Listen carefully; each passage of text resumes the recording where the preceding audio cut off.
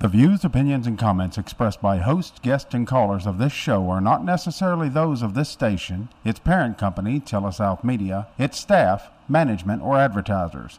Content of this broadcast cannot be duplicated or used in any way without the express written consent of Telesouth Media Incorporated.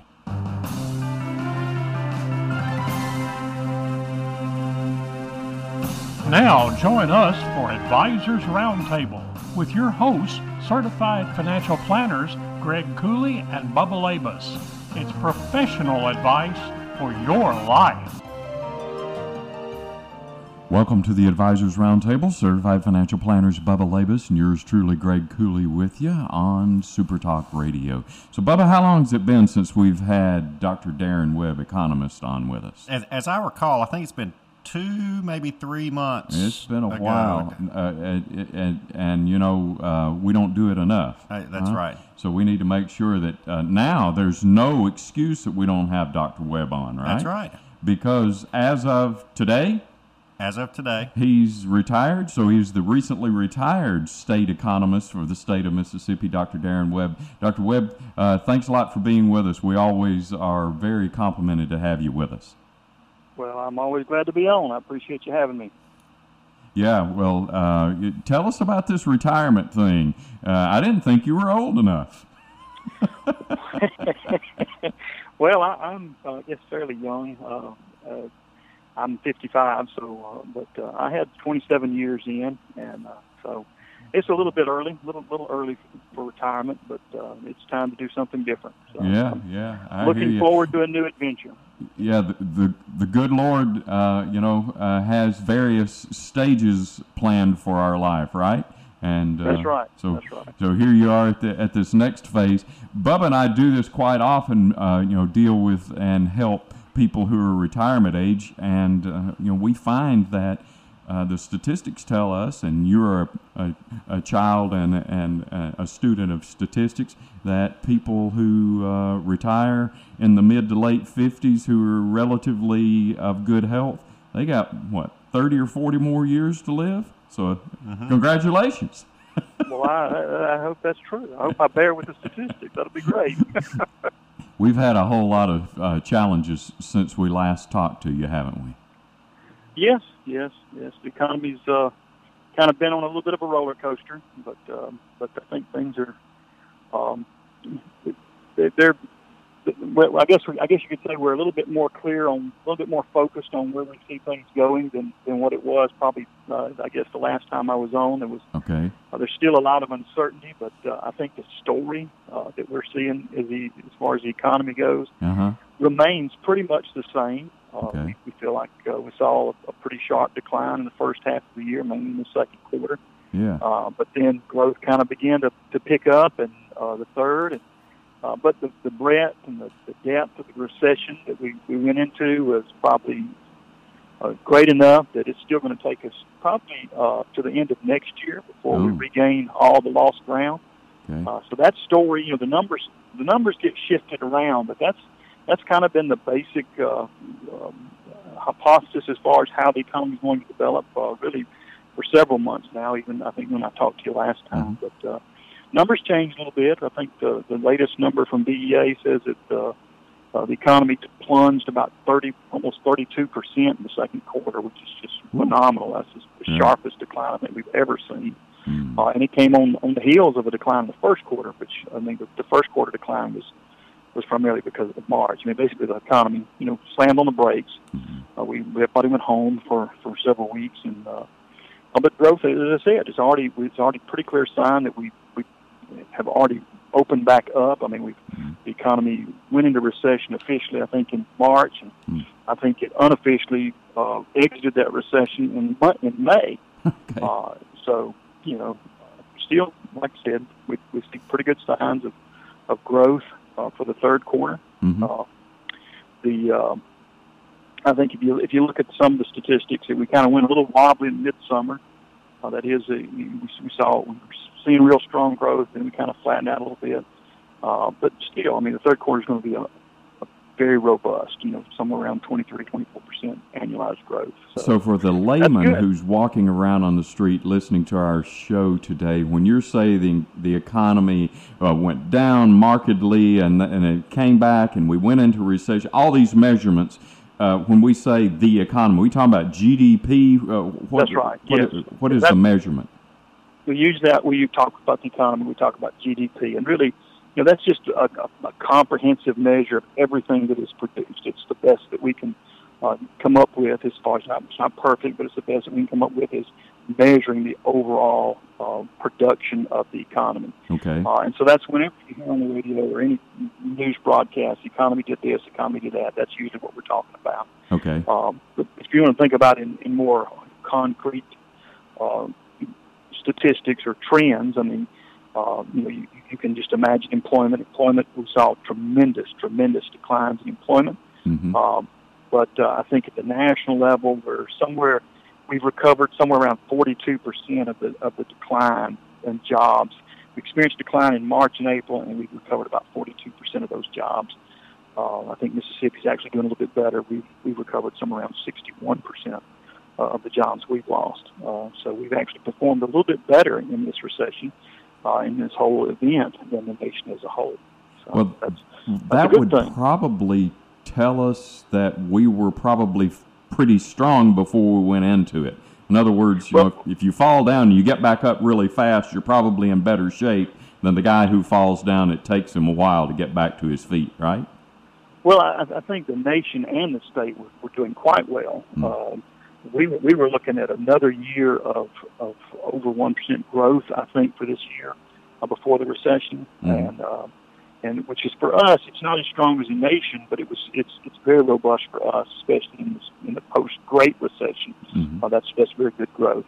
But I think the reason why we've done better, at least just theorizing, I guess, we didn't have as much invested in the service sector as the nation as a whole. Mm. And that's the sector that got hit the hardest. I mean, hotels, the restaurant business, and sorts of things.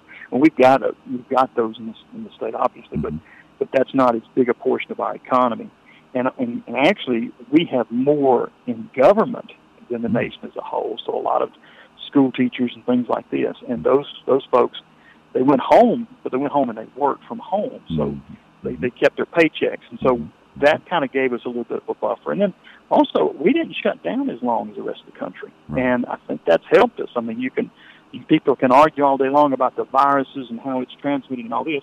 That's not my area. Right. But as far as the economy goes, us not shutting down as quickly and then not being shut down as long helped our economy. I'm certain of that. That makes sense. We're going to go to a break here at the Advisors Roundtable.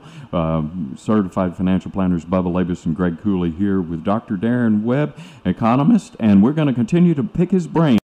Welcome back to the Advisors Roundtable. Certified financial planners Bubba Labus and yours truly, Greg Cooley, here on Super Talk Radio today with Dr. Darren Webb. And he's our resident economist, helping us understand not just what has happened in the past, but maybe some projections of what could happen in the future. Dr. Webb, let's talk a little bit about the numbers that you have and how you're looking at the future, and then maybe in general how those numbers are derived and leading economic indicators and lagging economic indicators, a lot of stuff. I guess I'm just winding you up and going to let you go there. Okay. Well, when you're looking at the economy, the more data that you can look at, the better. Mm-hmm. So, at the state economist office, we try to look at basically anything that gives us any kind of measure at all about what's happening in the economy. And we do have a set of leading indicators and index that we construct.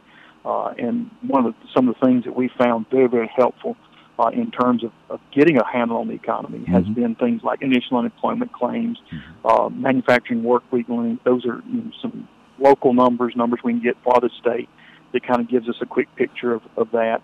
Withholdings, of course, the income tax withholdings at the state of Mississippi.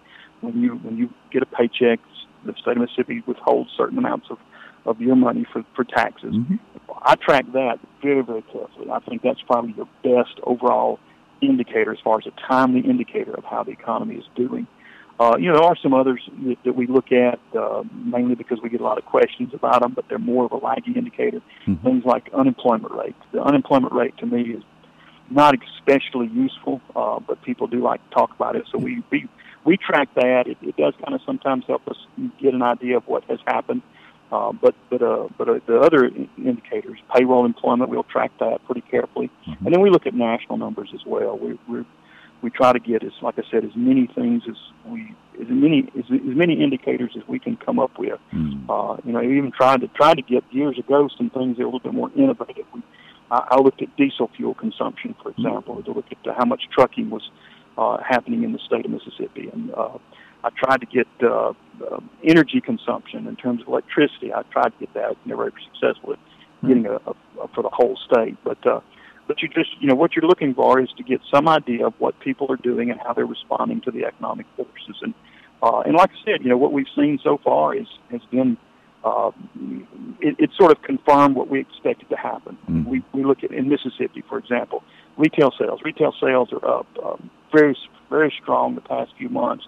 I think July was up 17% over the year ago. Initial claims, we've seen those declining for the past 3 months. Payroll employment, we've seen that increasing for the past 3 months. So these are all things that, again, are sort of painting that picture of how the economy is doing. And is it performing as you expected? And as I said, I think it has by and large. And I mean, as I mentioned before, we've seen some flattening out of some things. As far as during the middle part of the summer, we were seeing a few trends where things were going a little bit flattened, and gasoline consumption, for example, we look at that, and that sort of flattened out. It's picking back up right now. Seated dining. Seated dining is that's a national number that we would look at, and I think right now it's running somewhere around 48% below the year ago. But that's an improvement from what we had been seeing. When the economy first opened up, you saw a surge in that number, but then it sort of flattened out, and now it's starting to gradually increase as well. Where do you get these numbers? Like diesel consumption and seated dining. We look at some of those are by trade organizations. Okay. The restaurant trade organizations that publishes that. We subscribe to some data services that allow us to get it all in one place, and that's kind of how we look at that. Mm-hmm. So there's some similar trade organizations for hotels, and there's air travel data as well. I mean, we can sort of look at how those things are performing at a national level. We can't always get the state level numbers on that. Mm-hmm. The state level numbers, we're much more limited. So, but we still can get state level numbers. As I said, we can look at sales tax and withholdings, initial claims, employment trends, unemployment trends, work week length. We can look at those kind of numbers at the state level, and that's what we do. We've got folks. We've got a guy at our office, Corey Miller. That's what he does. I pick and say he keeps his finger on the pulse of the state's economy. So. Well, you got to have those people to be able to give those numbers to you that you think are valid, so that you can make the right reports, right? That's right, and it gets factored into our projections. We track those to kind of get an idea of what the story is, and then we make forecasts. We predict where we think things are going to go, and so that's. Do you ever get a little frustrated when you watch the nightly news as an economist? They seem to concentrate, obviously, always on the negative, because whatever bleeds leads. But they concentrate on the thing like the unemployment rate, which you just indicated to you, for you personally, is not that big a deal. Do you find yourself talking back to the television a lot?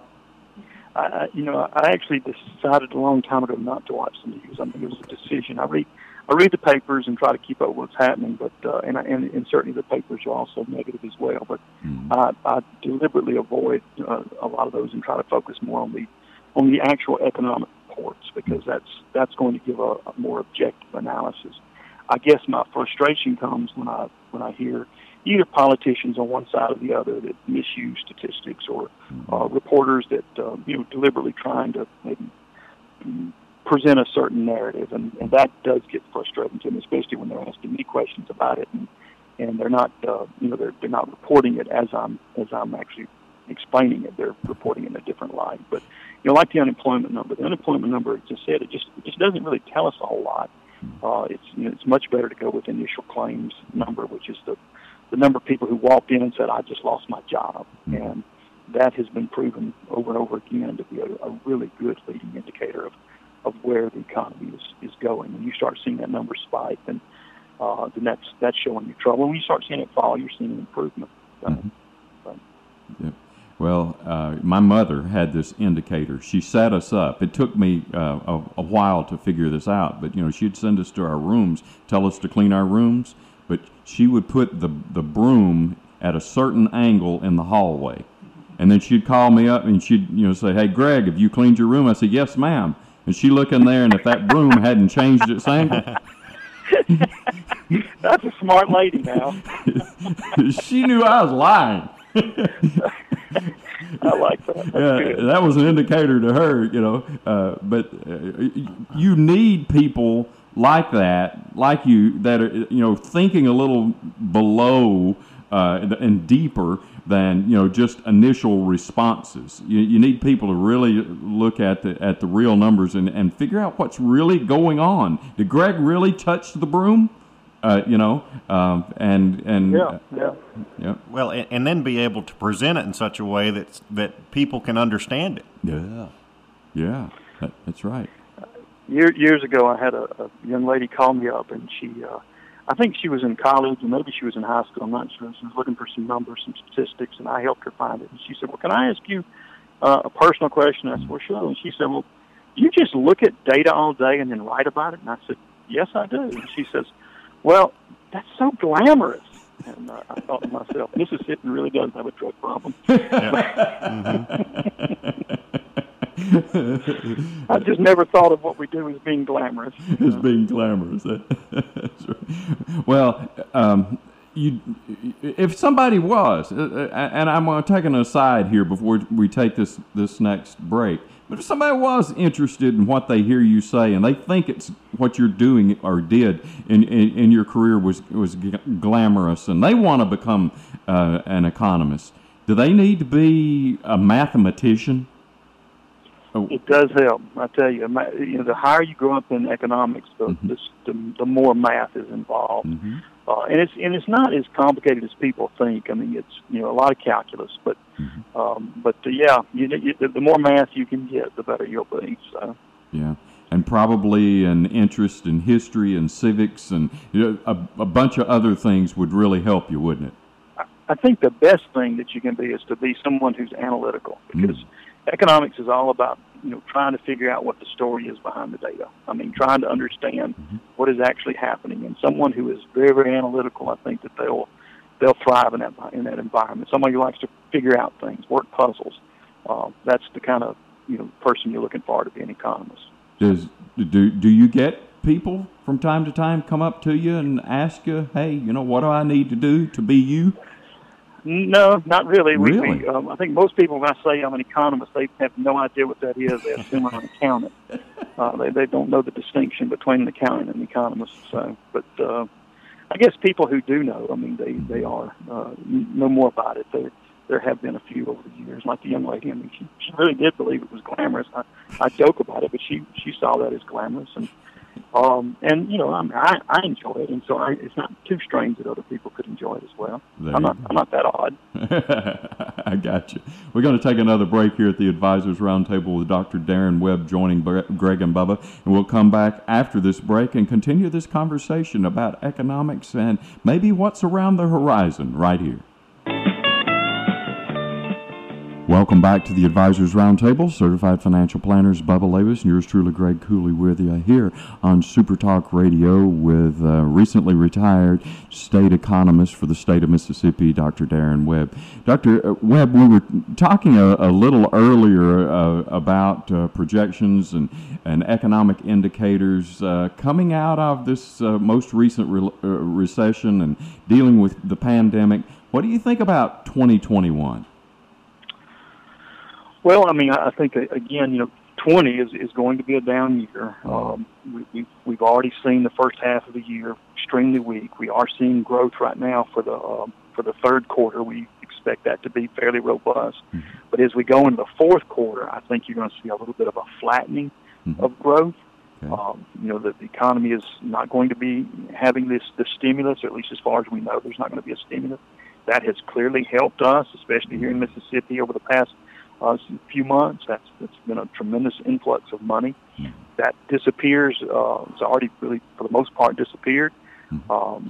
You also have just the harsh realities of a global economy that is in recession. I think you're going to have some changing buying habits. People are a little bit hesitant to congregate. Some companies have found that they can deal with fewer people. They found that they can work remotely, and some businesses, of course, have not survived and will not survive. So you're going to see a little bit of a flattening growth going into the fourth quarter, and then we'll see growth in 2021. Right now, I think our latest projections show us growing somewhere around a little over 3% for 21 at the national level. I think for Mississippi, that number is going to be. Let's see if I can see where I had that. I think around. Let's see, I lost where I had that. I'd written that down. Let me see if I can find where I found it. I had it. I think we're going to be a little bit less than that, as I recall. 2.5%. There it is. 2.5% for 21. So nation a little over 3%. Us a little over 2.5%. Now I think we've actually, as I mentioned before, we've actually performed better than the nation this year. I think for right now, our projections for the nation is a decline of 5%, and then for Mississippi is somewhere around 3.5% to 4% for the state. So we're performing a little bit better this year, but our history is we underperform the nation. It's very rare that we outperform the nation, and I think once you sort of get back to a little bit more normal, we get back into our more normal patterns. All right, so as we look at the coming couple of quarters, there are a lot of people who are listening to us who, they're college football fans. And they're concerned about the effects on the economy in Hattiesburg and Starkville and Oxford. You're right. Whether it's by mandate or by personal choice, we're not going to be congregating, therefore spending money like we used to, right? It's exactly right. And it's interesting because you can talk about what's happening at the national level, you can talk about what's happening at the state level, but then you get down to the local level, and it can be a different story. I mean, overall the economy can be growing, but your local economy, especially these small economies that are so dependent on this large influx of people to football games and things like this, I mean, it's clearly got an impact. And yeah, you're right. No matter how it goes, whether there's a mandate or whether it's just personal choice, I think you're absolutely right that places where these small communities that are dependent on this influx of folks are going to be below the year ago, and I think that's to be expected. So, and I don't know how long it takes for us to get back to normal for that. I mean, most of the projections I have seen assume that we get some sort of medicine or something by next year that sort of puts this thing at bay. I think there'll probably be some lingering effects, as I said. People will be hesitant to congregate. People will have learned that they can work from home, so they'll do that. So there's going to be a shift in buying patterns. There's already been a shift. You tell it by the advertisements. You look at what's being advertised. One of the big things that are selling right now is home gyms, and people really I think the phrase they're using now is nesting. Yes. People are taking care of their homes, and their Home Depots have done very, very well this whole time when we've been at home, and so I think that does change the buying habits, and I think that's going to probably have lingering effects. Not clear on what all those effects will be, but this has been a very traumatic event, and traumatic events changes buying patterns. I think that's been one of the more interesting things to come out of all of this. I mean, even in our business, we've had clients who you would have never thought would have adapted to technology and doing, teleconferences and video conferences and that sort of thing. Right. And, it really opens up the level of business that you can do. because most people, they want to see their financial advisors, usually in person, that sort of thing. Mm-hmm. And now we can see clients really all over the world. And we've had that capability all along, but now it just brought it to the forefront where people feel like, hey, this isn't really so bad. Yeah. It becomes more acceptable and more natural. So, I think that affects us. It is interesting how it has affected people's buying habits. I mean, even early on, you could see, we of course, everybody was running out buying toilet paper and things like this, but then the Walmart sales would shift to the toy section, people buying puzzles and games and things like this, and then it went to, I think it was hair products. Everybody was doing their own personal grooming, and it's just very interesting to see how this big event has shaped buying patterns. And like I said, I do think it's going to continue on. The 9/11 terrorist attack, it took over 2 years before air travel got back to normal. And I think there's going to be a similar effect from all of this. Right. It seems to me that, and this is just my experience, that it always takes some kind of major event. And you look at, you go back over history when you look at high oil prices in the 70s or civil rights issues in the 60s or, the stock market crash in the 80s or, the Russian debt crisis in 98 or all the Great Recession, 9/11, all these things. But it seems like Americans are very, very resilient in the way that they come out of these things and usually learn a way to adapt and better accommodate for what they're going to do.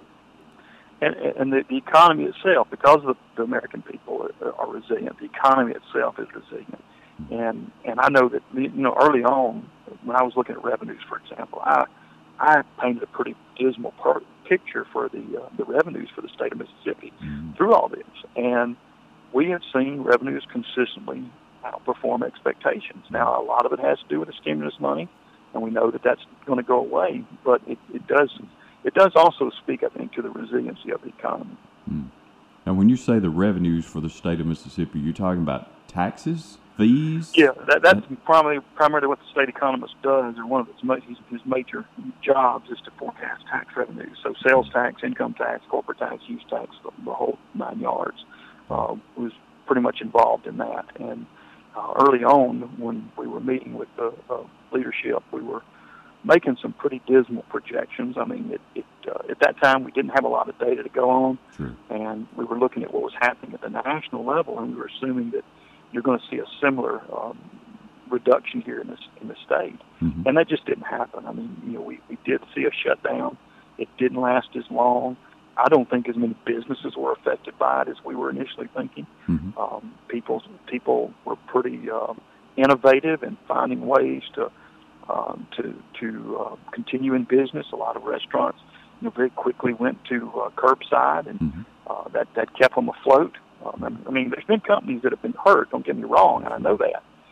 But it has surprised me at how strongly the state's economy has persevered this whole event. Yeah. And I think we're going to be talking about it for, as you indicated, we came out of 9/11. It took a couple years for the airline industry to get back. I think we're going to be talking about 2020 for decades. Right. Oh, yeah, definitely. And they'll be analyzing it for years and years and years. Oh, yeah. And it's going to take us some time. I don't want to paint it as just everything's just rosy, because the recession was deep. I mean, it was a short recession. It was a self-induced recession, but it was a deep and all-encompassing recession, and that takes time to recover. And I think the current projections for the nation is to be, back to the same level of GDP somewhere late 21. I think Mississippi's probably going to be a little bit behind that, maybe into 22. But still, that's a pretty long recovery period as recovery periods go. Yeah. And we are spurred on, as Bub indicated, by these occurrences. I recall hearing my grandparents talk about getting a telephone and having electricity in the home because of what happened in the 30s and 40s. If we'd just been floating along, 30 years ago, we wouldn't have had electricity. And now, 30 years later, we have electricity. And I think we had the capability in America to do rural electricity and have Ma Bell string wires and everything, but people wanted to stay in touch, and they wanted to be able to call people, and they wanted to be able to get information, and they wanted to take advantage of certain health care and all these things. Well, they needed electricity and telephones for that. Right. But up until then, they really weren't that motivated to pay all that extra. I remember my grandmother used to say that my grandfather said, "I'll get a bill every month." Yeah, different world now. Yeah, and what do they say? Necessity is the mother of invention, and I think this place as well. That is, with the changing buying habits, people are becoming innovative, and like you mentioned, the folks who are becoming more comfortable with Zoom and all these other technological advances and things like this. I mean, people get innovative; they do what they have to do, and I think that's especially true for Americans in general, and Mississippi as well. So yeah. Well, I'm encouraged, not just because the economic numbers start to look better, but it just seems to me that Americans in their resiliency do learn, and they do adapt. And the next 2 or 3 years usually show us being different people. Hopefully, on the positive side, everything from social change all the way to the comfort level of technology. We're going to take another break here at the Advisors Roundtable on Super Talk, and when we come back, we're going to continue this conversation with Dr. Darren Webb right here on the Advisors Roundtable.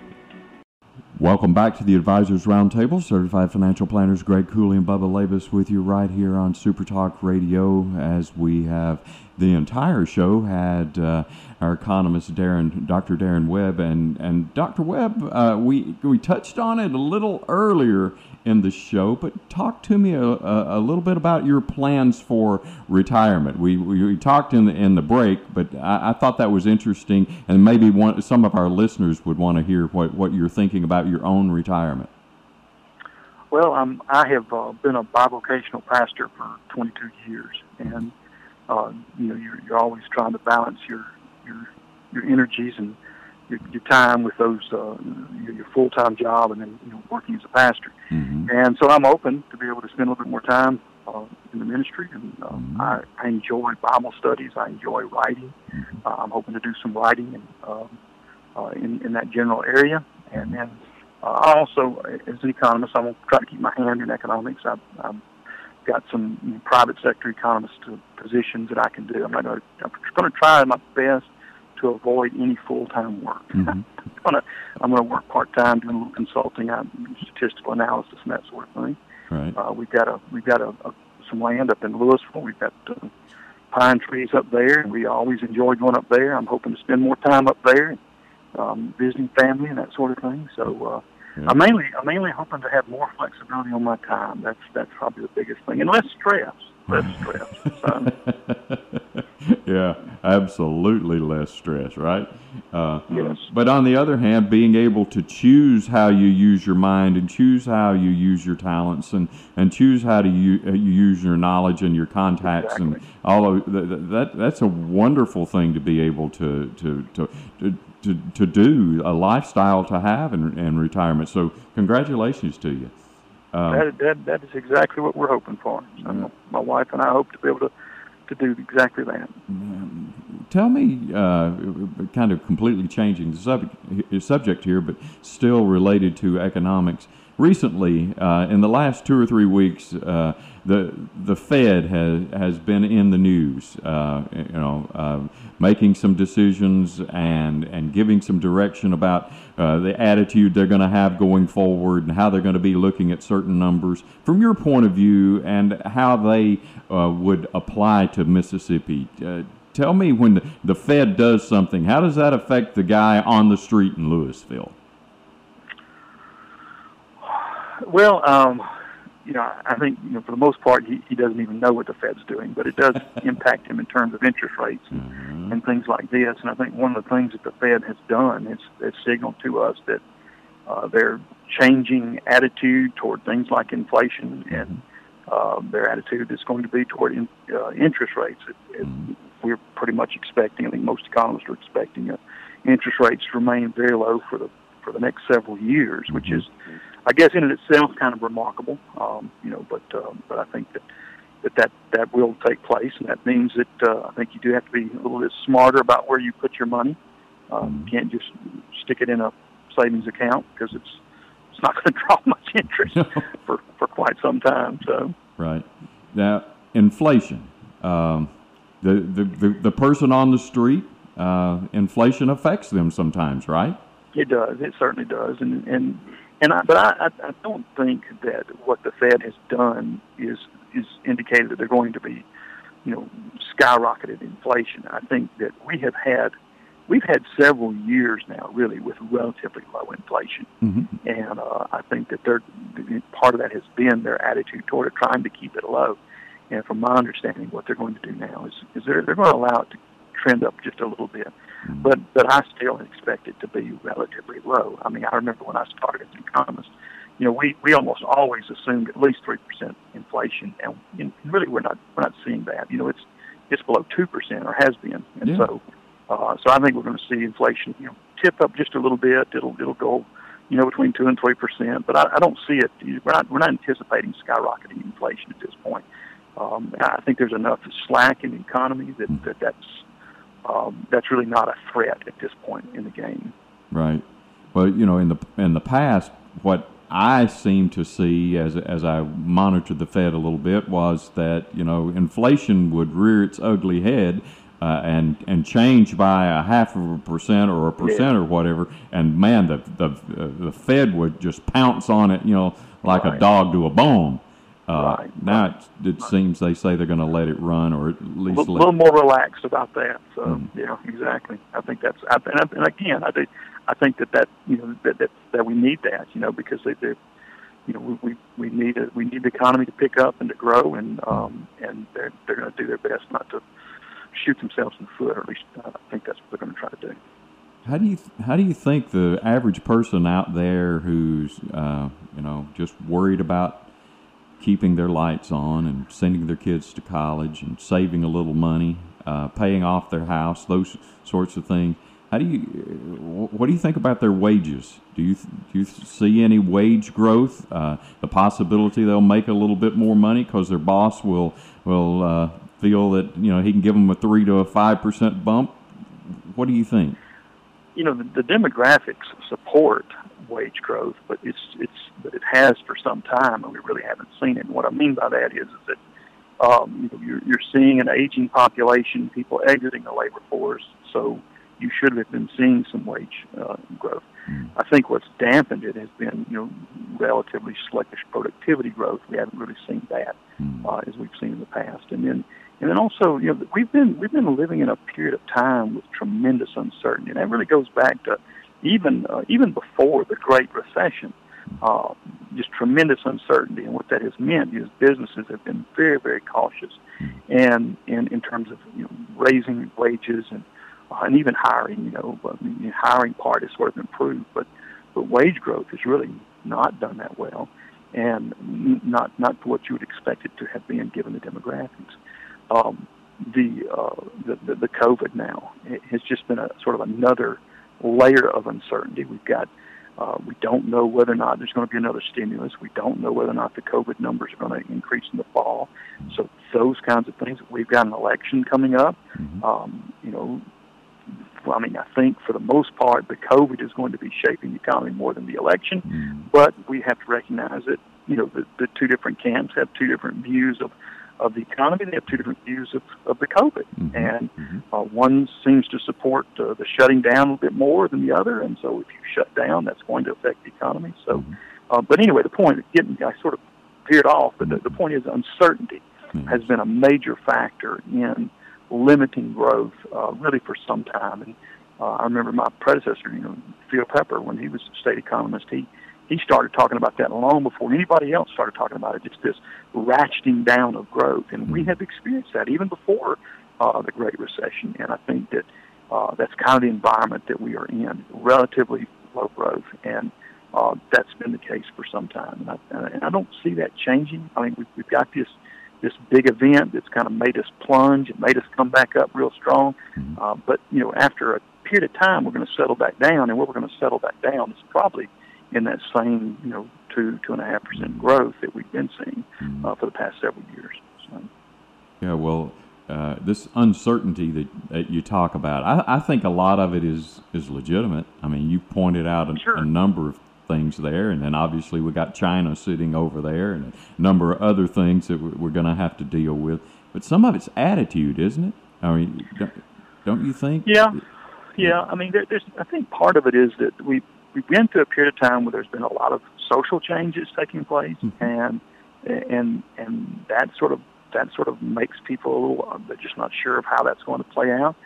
We've had some large policy issues that have arisen during the Obama administration. You had their various stimulus packages that they had. They had their whole attitude toward bond markets and things like this, and just a lot of uncertainty was created with that. We had the Obamacare bill, which was just wide sweeping. You had major reform in the financial institutions, and also wide spread, and those things within that. Then you've got Trump comes in, and for the most part, the economy has done relatively well. But then he starts rocketing the boat with China, and trade wars and things like this. And even before the COVID, we were feeling the effects of that. Before, and it does increase the level of uncertainty, and uncertainty is not good for the markets. It's not good. It's not good for the economy. And attitudes. It is attitudes, but there's a reason why the attitudes are what they are. It's because you've got a lot of folks rocking the boat. Yeah. Well, I'm certain of one thing, and that is that the Advisors Roundtable is very fortunate to have an association with Dr. Darren Webb and having him come in and give us a perspective, a local perspective on economics. So, Dr. Webb, thanks a lot for being with us again, and we're going to continue to call you and bug you about these kinds of things, and I appreciate you for being so open to us. Well, I appreciate you having me. I sure have enjoyed it. Enjoyed talking to you. You have a great day, Dr. Webb. And Bubba, always talking about economics is not necessarily boring. And so it doesn't have to be, at least. It doesn't have to be boring here at the Advisors Roundtable on Super Talk Radio. Have a great day.